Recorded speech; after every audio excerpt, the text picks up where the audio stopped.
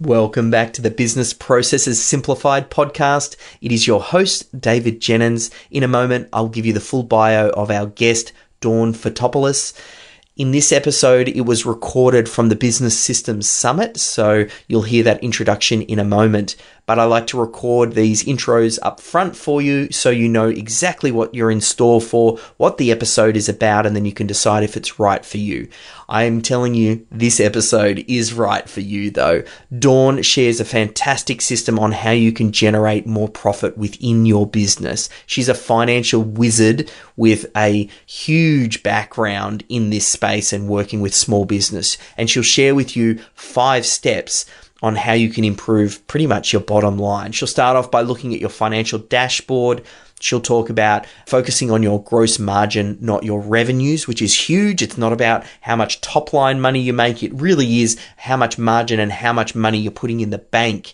And she'll talk about increasing your gross margin by increasing your prices. She'll talk about increasing your gross margin by eliminating unprofitable products and services. And she'll talk about increasing your gross margin by identifying the profitability within each client. So looking for those profitable clients. It's a fantastic system. You should integrate it into the way that your financial department works. You want to be running this system on a regular basis to make sure that you're continually just cutting all the fat off your business and running a lean, mean machine. This particular system obviously falls into the financial department. Your business is made up of a collection of different systems. And once you get those core systems identified and then running consistently so your team follow them and they're delivering to the standards that you outline, that is when you're going to see your business take off like a rocket. Now, if you want to learn more about the way that I view business, particularly from a systems perspective, I have got a new book. It's coming out. It's coming out in August 2020. It's called Systemology. It's the proven solution to business systems, profits, and opportunities. The book, you can find out more about it by going to systemology.com/book. That's systemology.com/book. Depending on when you listen to this, join into the promotion of the book and learn some behind the scenes because as you can imagine, I'm quite a systemized, detailed, orientated person, very well organized, and we've planned out a full launch for the way that this book will get launched to the public, and you can get some behind the scenes insight into that. Again, just head over to systemology.com/book. Join the list there. We can invite you into that program and you can join along for the ride. Anyway, I'll leave it there for now. Let's jump into this episode, and I know you'll get a lot from it. Welcome to the System Hub podcast. Hola. Konnichiwa. Guten Tag. Where we interview world-class experts. You have to have a lot of passion for what you're doing. I was fanatical in my 20s. If you could find a way to produce a business that works without you, your life will change like that. Extracting, organizing, and optimizing their best systems and processes for rapid business growth. Now, let's get into the show. Welcome back to the Business Systems Summit. I'm your host, David Jennings, and in this session, we've got a real treat for you. We've got the Associate Professor of Business at King's College in New York. She's the author of the book, Accounting for the Number Phobic. Now, I came across this guest through Mike Michalowicz's group through the Profit First Professionals, and we posed the question in the group there asking for, who should we get on this year's summit? And Dawn Fotopoulos' name came up numerous times, and I was very happy to hear that she could make the time. And we just had to line up a few things calendar-wise. She's obviously on the other side of the world, so time zone's always a challenge. But she's a trooper. She's got up really late to run this session, so very much appreciated. As an experienced entrepreneur and small business turnaround expert, she's literally rescued hundreds of small businesses from financial disaster. And I think this experience, it really shines through in her content, and she's a regular contributor on online publications like FedEx, Forbes, Entrepreneur.com, Insightful Accountant, MSNBC.com. So it's definitely with great pleasure that I get to welcome Dawn to the summit. Thank you, David. It's so good to be here. Thank you. And I know we've got a lot to cover. You're going to be sharing with us a 5-step system to increase profits in business within 4 weeks, which who wouldn't want that, thinking of a business owner? Maybe just to start, before we hop into the steps themselves, it'd be great if you can just talk to some of the challenges that you see business owners have, and this particular system helps to address some of those. It's a good question. All right, David. So my journey has been a long journey. I started this 17 years ago, and I've been an entrepreneur myself for many years. I was actually number phobic, believe it or not. I have an Ivy League degree, and I discovered that as a college professor now, I'm actually a full professor. I just got promoted. Today is my very first day as full professor of business at the King's College. So Yahoo, right? Realize that we teach accounting, at least in the States, we teach it backwards. We teach it as if everybody's going to become an accountant, but most people aren't. Most people are just going to try to run a business. So if you think about driving an automobile, do you drive a car, David? I do, yes. Yeah, well, me too. And most of us do. Well, we would never, ever think of driving our car with our eyes closed, right? Why would you ever do that? Well, then why on earth would you ever drive your business with your eyes closed either? And when you don't understand how to read your financial statements, because what are the financial statements? It's a mirror to your business. That's all it is. It's just a mirror. It's like looking at your weight scale, right? It doesn't tell you to lose weight, but it tells you how much you weigh, and then it's up to you to figure out if you should be losing weight or not. But at any rate, most people, if they can't pay their bills, they get into what I refer to as the doom loop, and the doom loop goes something like this. I can't pay my bills. Oh my gosh, I can't pay my bills. What am I going to do? I'm going to grow my way out of the problem. Growing what? Growing top line. I'm going to sell more. I'm going to find more customers. Not going to look at the customers I already have. I'm going to hope that they show up and they do what they have done in the past, but I'm going to get more customers, newer customers. Well, how am I going to do that? I'm going to deep discount what I'm doing. I actually do get more customers by deep discounting, except they're price-sensitive customers. Now I've just bought myself 20, 30, 40% more man-hours of work at much less profitability per client, and now I'm working 50% more hours, and I have that much less to show for it, and I keep doubling down on bad strategy. It's taken me 17 years to put that all together. And if you and I did a search on Grow My Business on Google, you would find something like 700 million search responses because everybody wants to grow their business. The premise is this: you don't want to grow your business. You want to grow your profit, and you want to grow your cash flow. So the way we win at this game as small business owners is the following. What if we could work half as hard and make twice the money? If we don't ever intend to be Walmart, and most of us don't, we just want a business that's going to support itself and also support our household, then we don't want to be Walmart. We don't need to scale like that. But we have to have enough profitability and cash flow in order for the business to become the dream and not the nightmare, right? So at any rate, if that's the problem, then the question becomes, well, what's the solution? How do we open up everybody's eyes? And I gave a talk about 15 years ago, and it was called, I Hate Numbers, Accounting for the Number Phobic. And it was 7:30 in the morning, and it was to a group of entrepreneurs in New York City. And the organization that sponsored my talk said to me, nobody's going to show up because everybody hates the topic, which they do. So I said to them, okay, let me write the marketing piece, and let's see. If 5 people show up, it'll be the right 5. So in the marketing piece, I just asked 3 questions. When you hear the word gross margin, do you break out into a cold sweat? When your accountant calls, do you pull the covers up over your head and crawl into a fetal position? Would you rather spend the weekend with your mother-in-law than read your financial statements? If you answered yes to one or more of these questions, then you really need to be here at 7:30 in the morning. So the short of it is this: we hit fire code restrictions. We had to change the venue, not once, but twice, because everybody looked at those questions and they said, you know what, that's me. And there's somebody who really understands me. So I gave the talk. It was about 45 minutes. This is the genesis, by the way, of my book, Accounting for the Number Phobic. At any rate, and I gave the talk for about 45 minutes. And then it was like the receiving line at a wedding. That receiving line went on for 2 hours. And people that were on that line said, I didn't know I was going bankrupt till I came here. So here's a question to the people that are watching this and listening to this. How many people know that you could be showing a profit and still be going bankrupt? Okay, the answer is you can. If it can happen to Bear Stearns, it can happen to you and me. So if the answer is, your sales and your profit is not enough, then you got to keep track of your cash flow. What's your cash flow? Your cash flow is the blood in the system of your business. Blood is to your body as cash is to your business, and you got to keep an eye on it.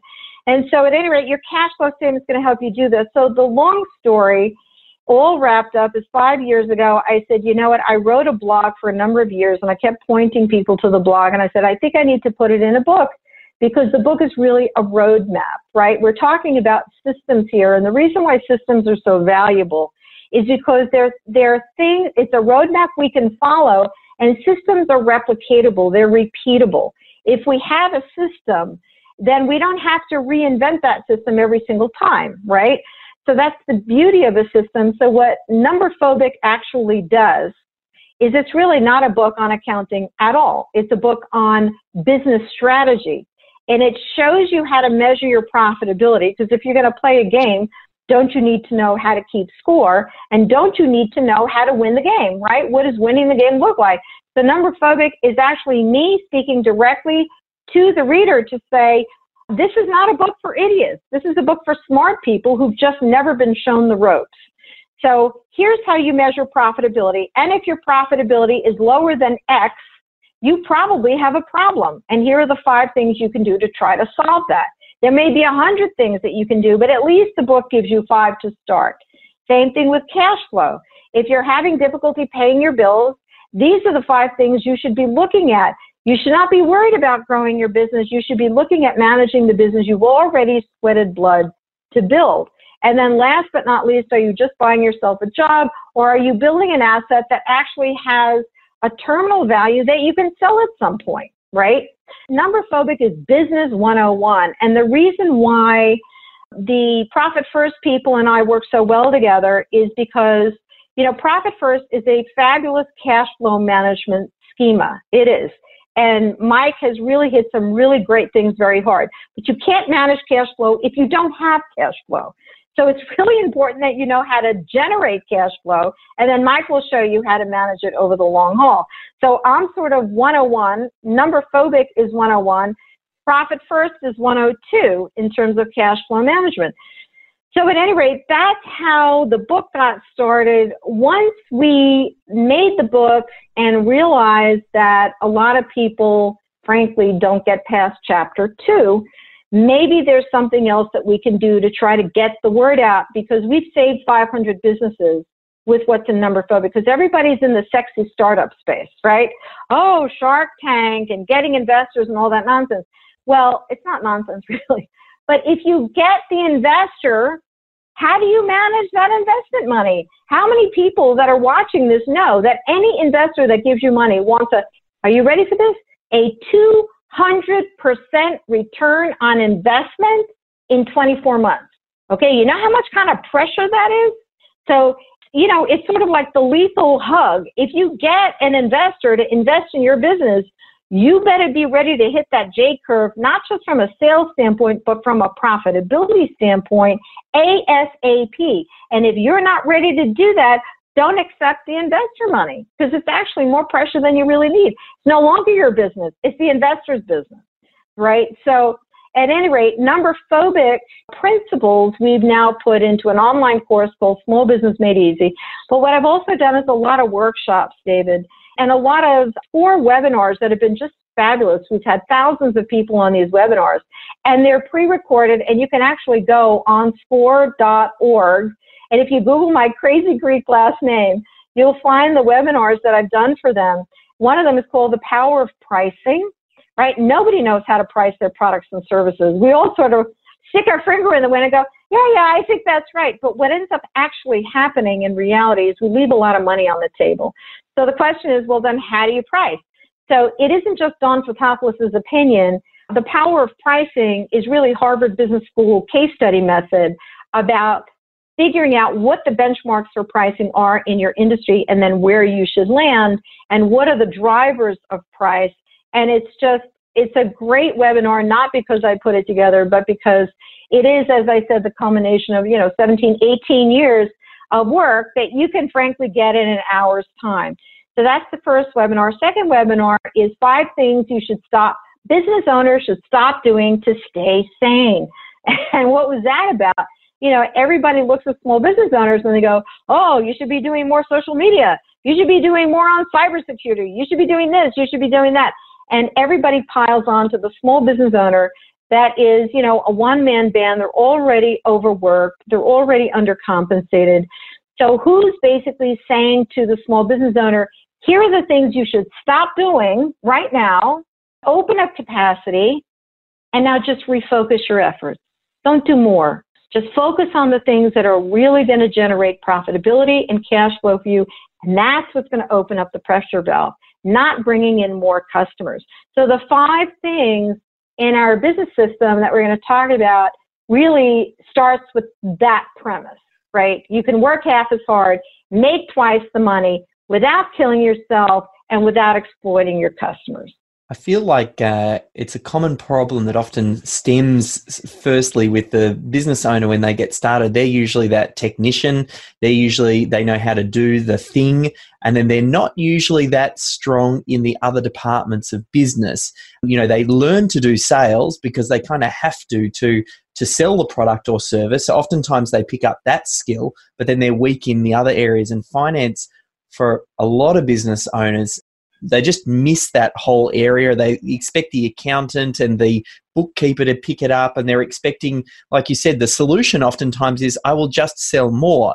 But if the numbers don't work when they're small, very rarely do they work when you magnify them, with the exception of maybe your Walmarts and things like that. So you want to make sure that you get all of your numbers and everything stacking up just right up front. So it makes perfect sense, and you've got the 5 steps that you need to go through. So let's dive into that one. I know the first one you've got is around sort of reviewing your financial dashboard and doing it monthly. But yeah, can we drill into that and find out a bit more about how do we even create one of those and what makes up the dashboard?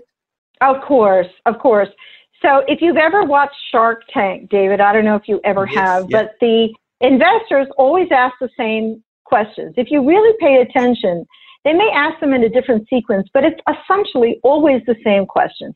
And every single business owner needs to answer 3 questions, and they should have the answer at the tip of their tongue, and nobody knows the answer to all 3. And the first question is, are we making any money? And if so, how much? The second question is, do we have enough cash to pay the bills for 90 days? Most people don't know the answer to that question. And then last but not least, are we building wealth or destroying it, right? And that's your balance sheet. So your income statement answers the question whether you're generating profitability or not and how much. That's important. The second question is your cash flow statement is answered by your cash flow statement. The third is your balance sheet.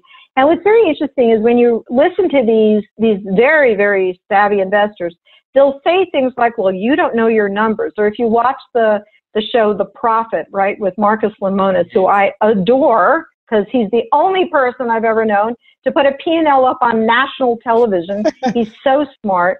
No, I just adore him. I hope I get to meet him one of these days. But at any rate, and he'll say things like, you don't know your numbers. Well, what numbers is he talking about? He's talking about your income statement, your cash flow statement, and your balance sheet. I call them your 3 musketeers. And if you read Numberphobic, we use the car dashboard as a metaphor for your financial dashboard. And those 3 statements are where you really need to start. There are other statements, but those are the 3 that really are the foundation of your business and, frankly, management decision-making. So the first statement, your net income statement, is basically a great big pile of money. That's your sales. But sales and profit are not the same thing. Why? Because you got to pay your suppliers, you got to pay taxes, you got to pay rent. Everything comes out of sales. And what's left at the end of the day is your net income. And your net income is a teeny tiny little pile of money next to the big pile of money, which is your sales. And here's the thing, and this comes from Craig Crabtree, who's a CPA, and I adore him too. He's got a wonderful website called simplenumbers.me. He's got a ton of free stuff. But first of all, in order to create your financial statements, if you don't have a bookkeeper, I really encourage you to get one, because your bookkeeper should be part of your team. If you're hiring somebody to do your marketing, you should be hiring somebody to do your bookkeeping. And your bookkeeper is going to be very different than your accountant. Your accountant is somebody who's going to be doing your taxes and tax prep and what have you. But your bookkeeper is the one that's going to track all of the transactions that go in and out of your business, your cash that goes in and out of your business.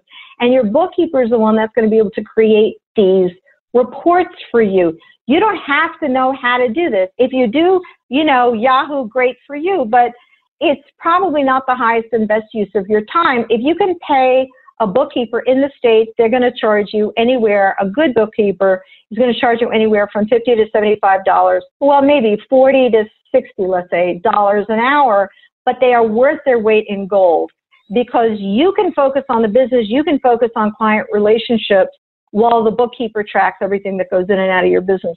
At any rate, your accountant isn't going to run your business any more than your mechanic is going to drive your car. It's really important that you learn how to read your financial dashboard, and it's easy. You know what? It's just as easy as reading a temperature thermometer that tells you how cold it is outside. So once upon a time, when David was a little boy, right, he couldn't read a thermometer, but somebody took you by the hand and said, David, now I know you guys use Celsius and we use Fahrenheit, so I'm going to use Fahrenheit because I'm more knowledgeable about that. But if it's 32 degrees Fahrenheit, which is very cold, probably not a good idea to walk out in your bathing suit when you're 2 or 3 years old. And so you began to make the connection that if the thermometer said 32 degrees, because the thermometer doesn't tell you how to dress, right? The thermometer just simply tells you how much heat is in the environment. And the flip side to that is also true. If the thermometer tells you it's 95 degrees Fahrenheit outside, not a good idea to go out in a fur coat. So, but somewhere it clicked where you knew instantly, when you looked at the thermometer, you knew instantly how to dress. And that's what happens when you know how to read your financial dashboard. When you look at your financial dashboard, and Numberphobic takes you through it step by step. It is not complicated. And we've got story after story after story that will help solidify it for you in your mind.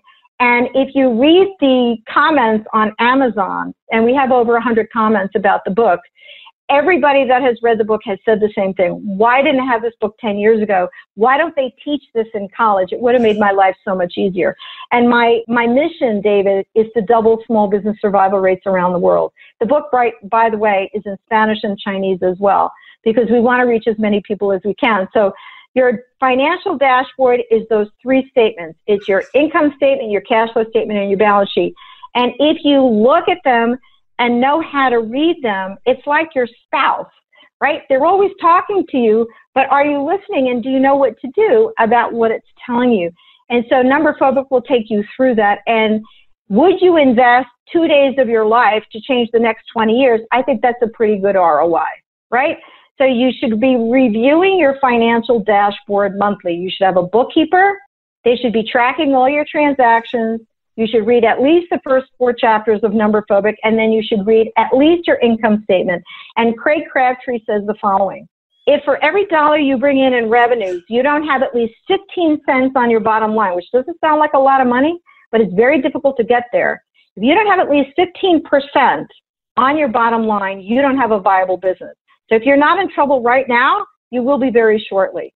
So businesses that have a 5%, 10% after-tax bottom line are okay, but if anything hiccups, they probably won't survive. And which is probably a good reason why almost 90% of small businesses, at least in the U.S., do not survive after their 6th year of operation, if they even get that far.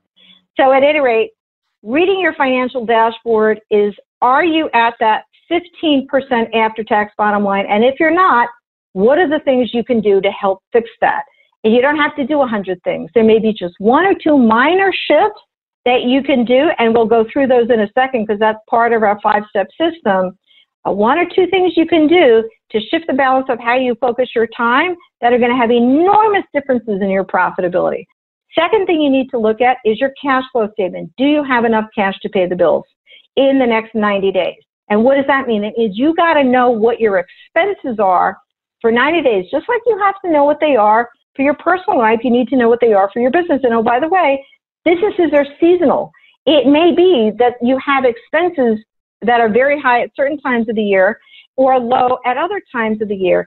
Revenues are very high at certain times of the year, low at other times during the year. So you got to be able to know when are your revenues going to be coming in, your cash flow is going to be strong, and when are your expenses really high.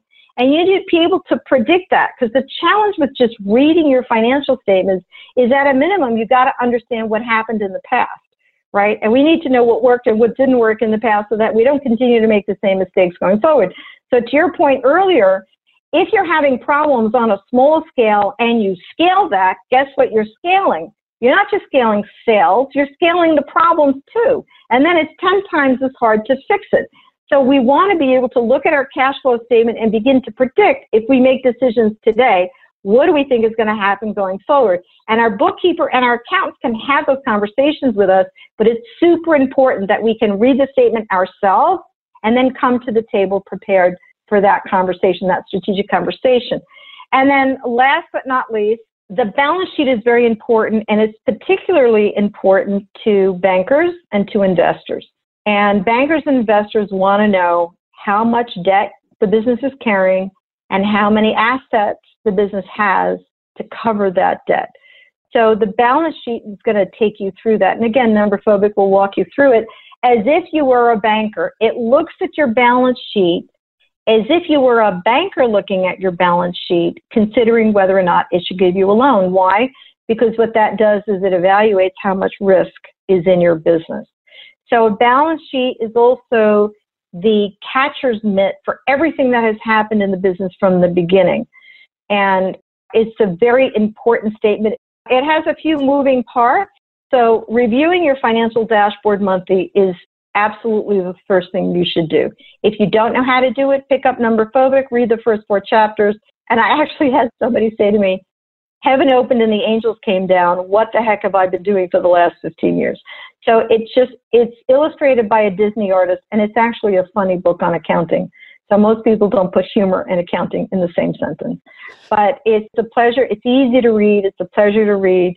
And it's becoming the industry standard for entrepreneurs.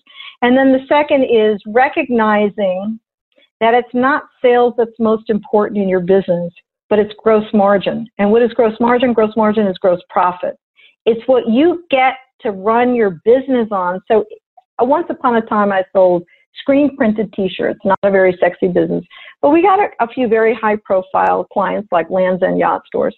And if we sold a t-shirt, let's say for $10 and it cost us $5 to make it, then we didn't get to pocket $10.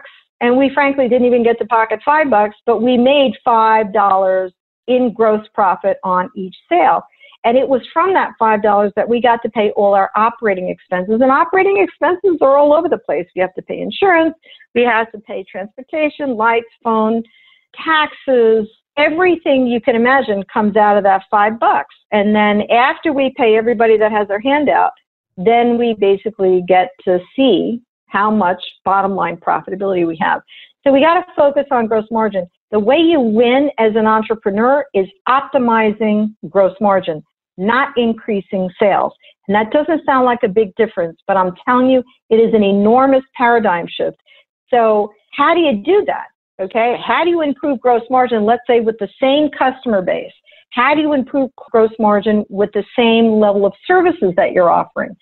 So one thing is to look at pricing. So first, review your financial dashboard monthly. Second, focus on gross margin, not on revenues. What is gross margin? It's the third line on your net income statement. So you have sales minus your cost of goods or cost of sales, and that gives you your gross profit. You run your business on gross profit. Again, you don't run it on sales. So focus on gross margin. The third step in our system is to increase gross margin by increasing prices. Now, before everybody just goes out and wholesale increases prices, you got to understand, everybody's got to understand that pricing does not happen in a vacuum. There is a real reason why we land our prices where we do. So let me give you a great example of where we miss the boat when it comes to pricing as small business owners. And this was a lady that was in my evening class, and she was a Broadway singer, and she decided she was going to change careers, and she did it very successfully. And then she decided to help other dancers and other singers change their careers as well. So she became a career coach to the artistic community. And she's very effective at what she did. And she came into my class and we were talking about pricing. And I said, what do you charge? And she said, I charge $100 an hour. I said, oh, great. Tell me about your client base. She said, well, I have a client in Australia and I have a client here and there, and they're all over the place and they're all in different time zones. I said, oh, that's interesting. She said, well, my client in Australia is asking me if I could coach her at the equivalent of, you're going to laugh, David, 10 p.m. at night, Eastern Daylight Time. And she said, I'm married, I have a little baby, and, it's hard for me to do that at that late hour because it's family time and all of that. And so I said, well, what did you say to her? She said, well, I said to her, okay, I'll do it. I said, and what did you charge her? She said, $100 an hour. I said, okay, let's think this out for a minute. First of all, if your closure rate for a new client is higher than 40%, you're charging too little money. I'm going to say that one more time. If your closure rate, if you speak to 10 potential clients and you close more than 40% of them, the likelihood is you're too cheap. And that's important as a small business owner because you don't have infinite capacity. That means you have to choose your spots and you got to be very strategic. You got to work with people who are willing to pay you adequately for your time and energy. So in the case of this lady who was a coach, I said to her, look, this woman has two choices. Did you refer her to somebody else because you really didn't want to work at that late hour? She said, yes, I actually did. And she said, no, you're the only person I want to work with. Nobody else can compare to you. I said, okay, then you have to have a different kind of conversation. And you have to say to her and be honest with her and say, look, any time between 8 o'clock and 6 p.m. is normal business hours, Eastern Daylight Time. And I'm at $100 an hour during those times. But an hour after 6 p.m. does not have the same value as an hour before 6 p.m. Therefore, if you'd like for me to work with you at 10 p.m., I need to get properly compensated for making that much of a personal sacrifice. My price at 10 p.m. is $300 an hour, and I know that's going to feel like a lot of money, but that's what I have to get paid in order for my family and for me to make the sacrifice. I said, and then you lay that at the client's feet, and you give that client the choice as to whether or not they want to pay the freight or they want to rejigger their schedule so that they can get you between 8 and 6 p.m. Eastern Daylight Time for $100 an hour. So drum roll, please, what happened in that story? The client said, oh, well, I don't want to pay $300 an hour. I'll change my schedule so you and I can consult between 8 and 6 p.m. Eastern Daylight Time. Everybody wins.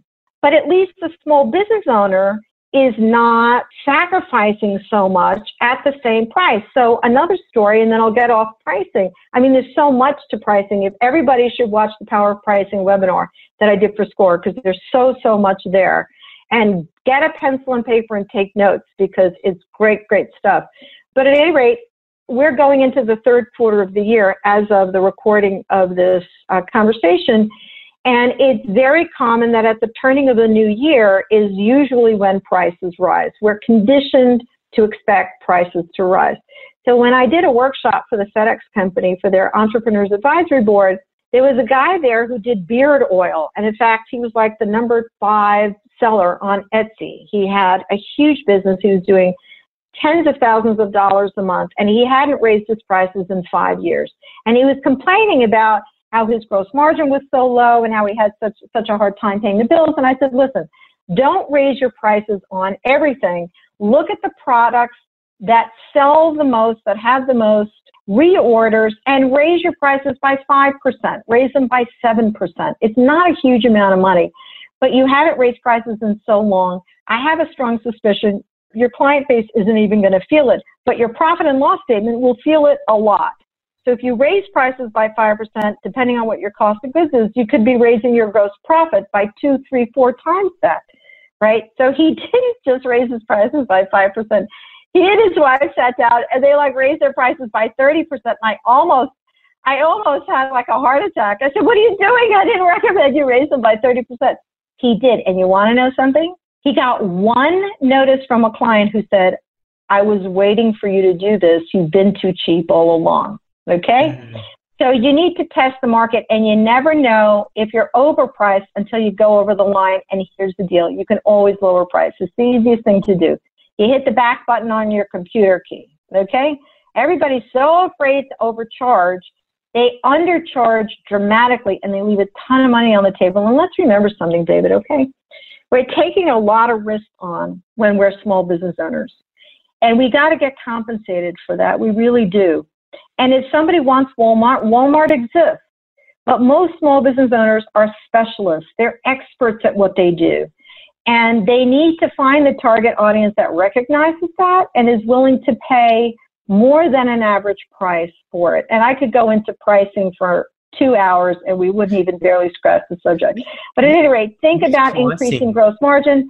I might jump in with pricing. It's an interesting one because I find business owners oftentimes, especially when they're getting started out, they don't necessarily value their own time. If they're delivering a lot of the products and services, they're not thinking about paying someone else to do that job on their behalf. And when push comes to shove, and if they calculated out their own effective hourly rate, they'd really be charging oftentimes below minimum wage for themselves. And then, of course, what that does then is it without the appropriate margin, it further traps the business owner in the running of the business because they're saying yes to work, but now the only way that they can make it work is by them effectively supplementing by tipping more of their own time in. No, but that is so true. It is so true, and it's a trap because if you're in business for yourself and you cannot get compensated adequately for your time, something's wrong. Something's wrong. And either you're not as good at it as you think you are, or you're not doing a good enough job communicating what makes you special and different than your peers, or you're talking to the wrong target audience, or you're talking to the right target audience, but through the wrong vehicle. Something's off, and you have to shift something if that's going on. So case in point, when I went to have my photographs taken for my headshot for the back of Accounting for the Number Phobic, there was a guy in New York who took like 85 shots. He was the photographer that was recommended to me. And I looked ill. I mean, I don't know how else to describe it. And I'm not all that vain, but I have to tell you, I looked at these shots and I thought, oh my gosh, how can I possibly put that on the back of a book? So I know a photographer in the Midwest. She's in Ohio, and she does a fabulous job. I just didn't want to have to get on a plane, but I was so desperate I did. And she took 15 shots. Every single one of them were fabulous. And we're having coffee afterwards. And she's been in the business for 19 years. She's in the wrong market. She should be on one of the East or West Coast. And anyway, I said, so Denise Ditzman is her name. And I said, Dee, so how's the business? And she burst out crying. I said, well, that's a problem. You know, like what's going on? So she does 3 types of photography. She does wedding photography, she does portrait photography, and then she does family photography. The portraits and the families she can do in her home because she has a studio in her home. Weddings, of course, are a whole different ballgame. You got to break down the studio. You got to haul it somewhere, set it back up again, take pictures of the bride and the family at the house, break it down, haul it again to the place of worship. And it's an 18-hour day, and it's a tremendous amount of work. And I asked her, I said, how many weddings a year do you do? She said, well, I do 40 weddings a year. Well, there are only 52 weekends in a year, the last I counted. And I said, so you're telling me that 40 out of 52 weekends are ruined for your family because you're taking pictures at a wedding, and it takes her like 2 days to recover. And she needs assistance, which costs her money, and she needs backup cameras, which also costs money, and I could go on and on. So I said, listen, let's take a look at your numbers. And we're at number 4, by the way. So increase gross margin by increasing prices. And the number 4th step in the system is to increase gross margin by eliminating unprofitable products or services. So we looked at her 3 services: weddings, portraits, family portraits. And I said, how are you doing with weddings? She said, oh, I make a lot of money on weddings. So I said, I'm not sure that's true. So we looked at what her ticket size was. So her average ticket size for a wedding was, let's say, $1,000. And it looks like she was making a lot of money. Her average ticket for a portrait was half of that, $500. I said, but it only takes you 2 hours to shoot a portrait. And it's not the same wear and tear. Yeah. Sorry? And they come to her as well. Yes. Oh my gosh, it's like a vacation, right? But a wedding is like a whole different thing. So I said, it takes you 18 hours. Let's make the numbers easy. 20 hours. It's a 20-hour day because it's all the prep for the night before, all of that. So, $1,000 divided by 20 is what? $50 an hour. Did I get that right? Yes. Yes. $50 an hour. If she gets $1,000, but that's revenues, okay? That's revenues. It doesn't include all of her costs, expenses, time, travel, all of that. Whereas when she's doing a portrait, she gets a $500 order, and it's taken her 2 hours. I said, Dee, if you did nothing else but cut back your weddings by a half or 3/4, take a picture of the bride because you love the bride, not because you're making any money at it, and then do portraits. Invest your marketing effort and time in doing portraits. Do 5 times the portraits, you'll make 5 times the money, 10 times the money, because you're making, let's say, the equivalent of $250 an hour. You're making 5 times on a per hour basis shooting a portrait that you would when you were shooting a wedding. And oh, by the way, you have to share that $50 an hour because you have an assistant that's trailing you around. To your point, David, right? We're underpaying ourselves because of the amount of time it takes us to get things done. She actually did do that. She shifted her time from weddings to portraits. She had $18,000 in the bank inside of 3 months. She called me up. It was Christmas time and she was crying. She said, I've been at this 19 years and I've never had this much money in the bank. And she said, and I'm not working as hard. So that's what we talk about by increasing gross margin, by either eliminating unprofitable products and services or shifting the balance, spending less time on those things that are enormously time-consuming or very complicated. And the bias, actually, for creative people, and this is a challenge, and I say this to everybody who's listening, you love your craft, whatever it is, if you're a carpenter or an interior designer or graphics designer, and we always migrate towards those things that we love to do. And those things that we love to do may be profitable or they may not be too profitable. So if you're in business, you have to decide if you have a business or an expensive hobby. Because if you have a business, then you have to do the things that are going to make you money and spend more time doing the things that are going to earn you money, things that you're very efficient at doing. And then in your private time, do those things that bring you great joy and whatever, because you'll have some of that in the business. But the business has to generate enough profit and cash flow in order to give you the freedom to do the things you really want to do.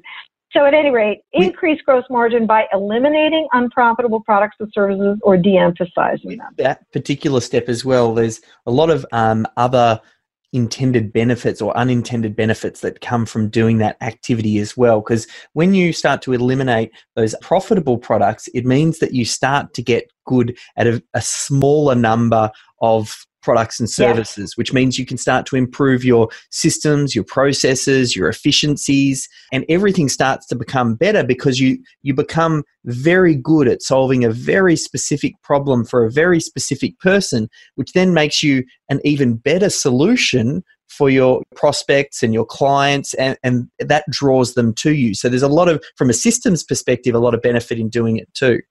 Absolutely, David. And I'll tell you what everybody's fear is, why they don't do that. Because when you're very compelling when you describe that, right? So every thinking person is going to say, oh, David's correct. And you are. So why doesn't everybody do it? They don't do it because they assume that more customers is going to generate more profit, more products and service is going to generate more profit. But in fact, it's exactly the opposite. It is exactly the opposite. So better that you target and focus a particular target audience, better that you target and focus just those key things that you are best in the world at, that you are the go-to person for, okay? And everybody knows that you're the go-to guy. And you're not going to charge the base rate. You're going to charge more than the base rate, and everybody pays it because they know you're the low-risk provider. You're going to do it right the first time, and your turnaround time is faster than anybody else, or whatever it is. So to your point, focus is far better, right? Always far better. It's funny because it's very counterintuitive, because when you first get started, you don't want to be turning away business. And people from a marketing perspective in particular, they always struggle with this idea of, we all know you should have a single target market in mind, and you're crafting your message and your offer for that person. And that means that it speaks to that person incredibly well. And when they see it, they go, aha, this message is for me. I try and sometimes soften the blow for someone if they're still in that transition period, to say, look, even though your marketing might be tailored very specifically to those portrait shots to be shot in the studio, if you get someone you'll still get the occasional person knocking on the door asking for wedding photography. And it's okay to still take some of those. And like you were saying, as long as you get the appropriate margin in there, but at the very least, let's make ourselves incredibly attractive and magnetic for the types of products and services that you want to be selling. That's exactly right. That's exactly right. And I'll tell you what I do, David. I just spoke to the Independent Jewelry Store Owners Association, IJO, in Pittsburgh, Pennsylvania. And I have to tell you, I had so much fun. This was such a great crowd. You can only imagine, right? You're surrounded by gorgeous jewelry and all these very smart and very creative entrepreneurs. They're all artisans, they're all craftsmen, and they all have amazing life stories. And I interviewed 6 of them before I crafted my presentation. So weeks before I ever showed up, I interviewed 6 of them. I encourage everybody who's listening to this to interview 3 to 5 or 6 of their best customers. And these are people that know who they are, they believe in them, they've bought from them more than once. Because a lot of times we don't see ourselves as clearly as other people can. And be very candid with them and say, we're crafting our marketing message. Why did you choose us, or why did you choose me instead of the other options that are out there? And then just let the customer speak. And there's all sorts of stuff that's going to float to the surface that you hadn't thought about or that you don't know. So I always encourage my students to do this. And I had one lady who was an interior designer, and she was killing herself, not making any money, just like most of her peers. But she had these huge clients like the Tishman Speyer Company, which in New York is like, they're like American royalty. And I said, I don't understand why you can't make any money. So ask them, why did you choose my company instead of others to do the interior design for your latest skyscraper? So they came back and they said, you were the cheapest by far. So I said to her, Laura, interpret the by far. What are they saying? She said, she hung her head and she looked very sheepish. She said, I left a lot of money on the table. I said, you bet you left a lot of money. You're giving it away. Don't do that. So at any rate, that was one feedback. Another guy who is a commercial real estate agent, and he's very successful, asked the same question of a couple of his very big clients. And, they're people that he's done business with for years. So they're like family. They're not just clients. And one guy said to him, you were the only person who took me seriously. He said, I will give you my business every single day of the week because you execute for me. I can depend on you. You never screw up. You always have my back. And this particular client happened to be wheelchair bound. He was a paraplegic. And he said, whenever I go into somebody's office and they look at me, nobody else took me seriously but you. And meanwhile, this client is like crazy successful. He's a brilliant guy.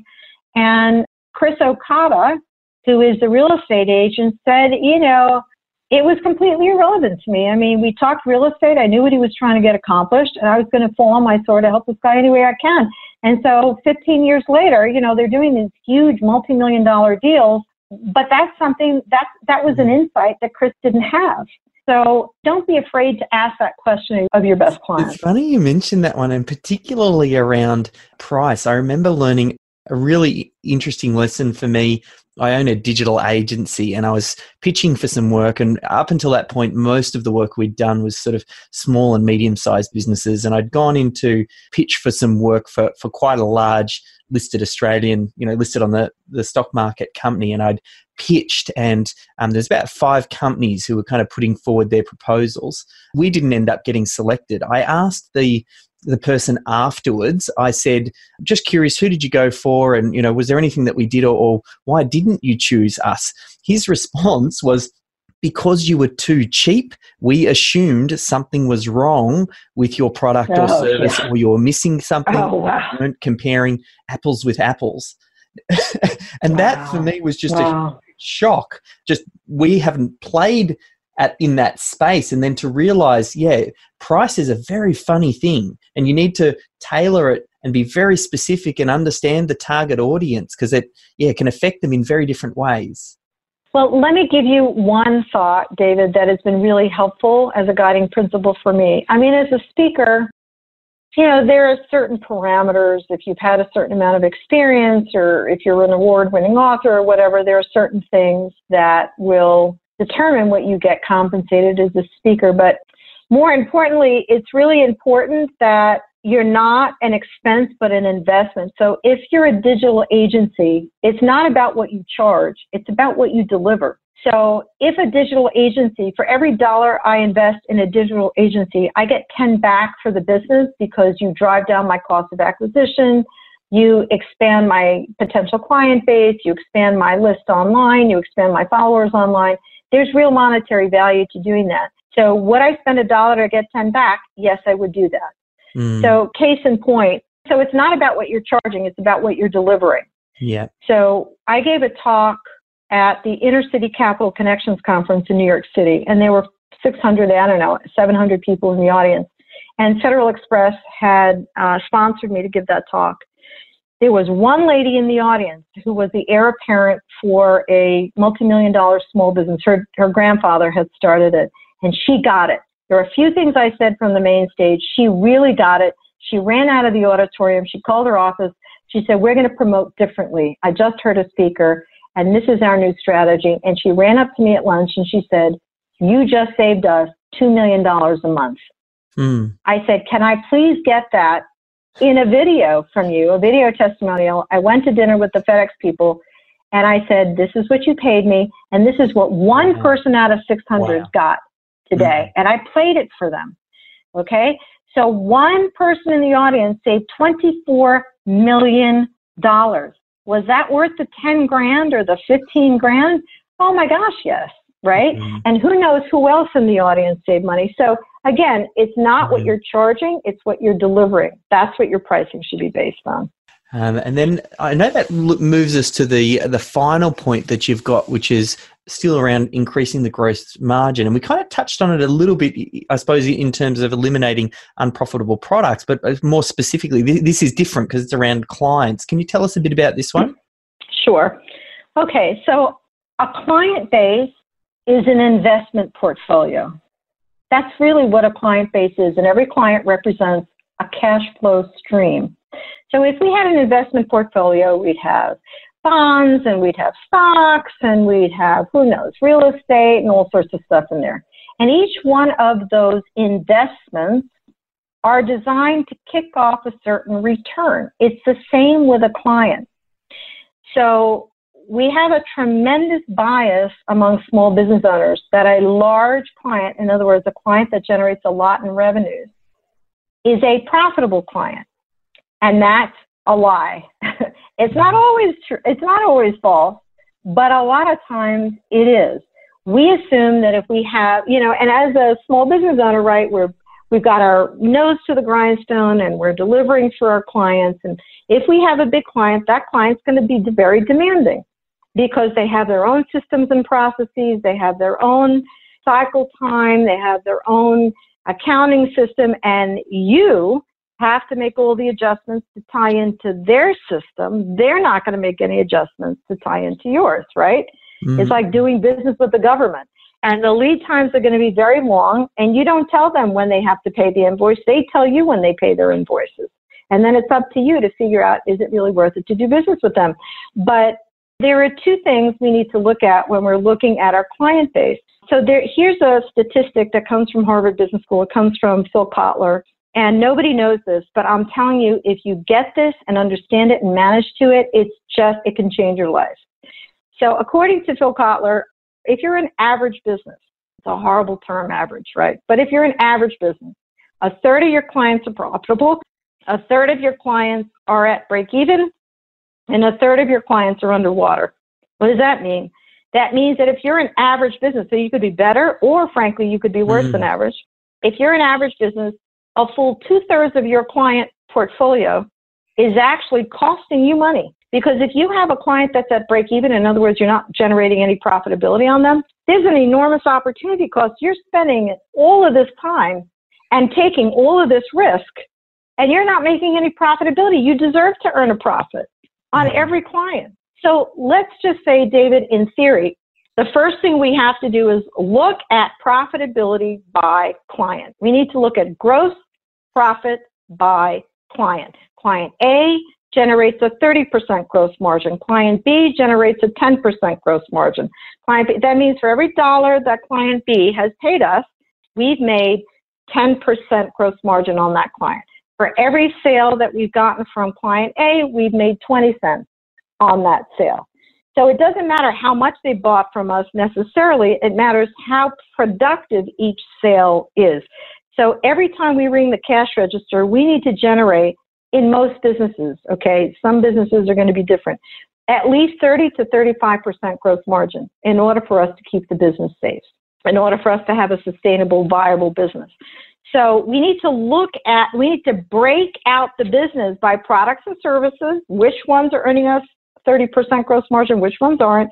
And then we need to look at it by client, which clients are generating. So a lot of times what you're going to find is the following. If we just cross-reference that, we're going to find very high clients that are generating a lot in revenues, very low gross margin. It might be worth it to us to continue to do business with them, or it might not. But don't be fooled. Just because they're generating a lot in revenues doesn't mean they're profitable. The flip side can also be true. We're going to find that there are some clients that aren't generating a lot in revenues, but they have very high gross margin. And in that case, we need to nurture relationships with that client. We have to have a deeper, bigger relationship with them because they're buying, they're okay with paying a premium for what we're doing. So at any rate, firing unprofitable clients, those clients that bleed you dry, they slit your throat for a nickel, they take 6 months to pay you, they're calling you at 12 o'clock, 12 midnight on a Sunday because, they're very hyper or whatever, very high maintenance clients. You got to let those go. I was going to say, quite liked your metaphor before around that idea of it being a investment portfolio, because for anyone who's done any sort of investing or trading, and you think in terms of you should cut your losses short. And for a lot of businesses, they don't have a stop loss or an exit position should a client go profitable, and then you should let your profits run. So you want to double down on those winning ones. And when you exit those positions, it means you can reallocate resources back into the more profitable ones, which tend to continue to be more profitable. Absolutely. And here's the big kicker, David. Okay, this is like worth the entire interview. A 5% improvement in retention of a profitable customer can generate between 25 and 85% more in bottom line profitability. So the real gold and the real profit and the real cash flow in any business is in your existing client base, not in new clients, because your existing client base are your apostles. These people love you. They know you. And guess what? They have a huge network of people just like them. And they can introduce you to that network because eagles fly together. So first of all, you have to identify who the unprofitable clients are. You need to have a real conversation with them and tell them we can't continue as we're going. So you have 3 choices. We can raise prices. We can cut our services. We can do whatever it is you think are options here. Or if you really don't want to service them long term, you need to say, let's have an off-ramp, let's have an agreement. It's been a joy doing business with you, but we need to move on. And here are some other resources you should consider, and fire those unprofitable clients. And I have to tell you, I had a bookkeeping firm who followed this methodology. I think they fired like 25 clients. They had 150 clients. They fired 25 of them. And their profitability tripled within 60 days. I was going to also say it sends a very clear message to the team as well about, from setting the culture of the business. We are here to be a profitable enterprise. We want to make sure that we enjoy working with these clients and we make a profit. And if we can't tick both of those boxes, then let's go find a new client who does tick that box. That's right. That's exactly right. So just to review, the 5-step system is you got to review your financial dashboard monthly. And I encourage everybody to first learn how to read your financial dashboard, your income statement, cash flow statement, and balance sheet, and then sit down with your bookkeeper. If you have a really good bookkeeper who's an expert in your industry, they're worth their weight in gold. Go through, have them pull those statements, and then go through it with them and find out what are the 3 ways we can improve gross margin? What are the 3 ways we can increase cash flow? And put an action plan together, right? So review your financial dashboard monthly. Focus on gross margin, not on sales. That's step 2. Step 3 in the system is to increase gross margin by looking at those key services or products that you haven't raised prices on in a very long time. And identify what makes you different or better than the competition. And if you don't know, ask your best clients. The 4th step is to increase gross margin by eliminating those unprofitable products or services. And so you have to look at your business by product sales and by service. In other words, this photographer, right? Weddings, portraits, and family portraits, we looked at, that was her service line. And we looked to see on a per hour basis how much money she was making with each. And so we had some really good visibility for shifting her focus. And then last but not least, increase gross margin by identifying the profitability by client. And I do this by just laundry listing all the clients in descending order by revenues. And then again, your bookkeeper can do this. And then next to revenues, how much gross margin have we generated by client?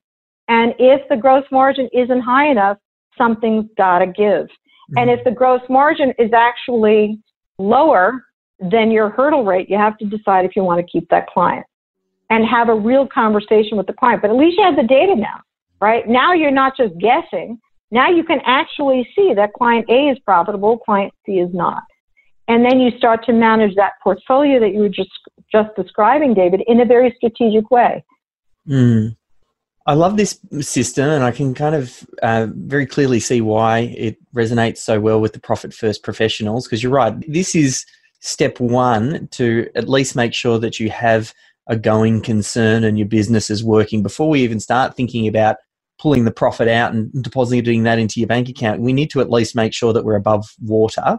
Yeah, the big recommendation here is to get a copy of your book, The Accounting for the Number Phobic, and I'll put some links through to that underneath this session. Is there anywhere else that you'd like to point people if they want to find out more about your work? Yes, they can go to dawnfotopoulos.com, and that's my blog, and there's just fabulous, hundreds and hundreds of more articles on there by topic. So if they want to know how to improve cash flow, they want to know how to improve profitability, you can find it on dawnfotopoulos.com.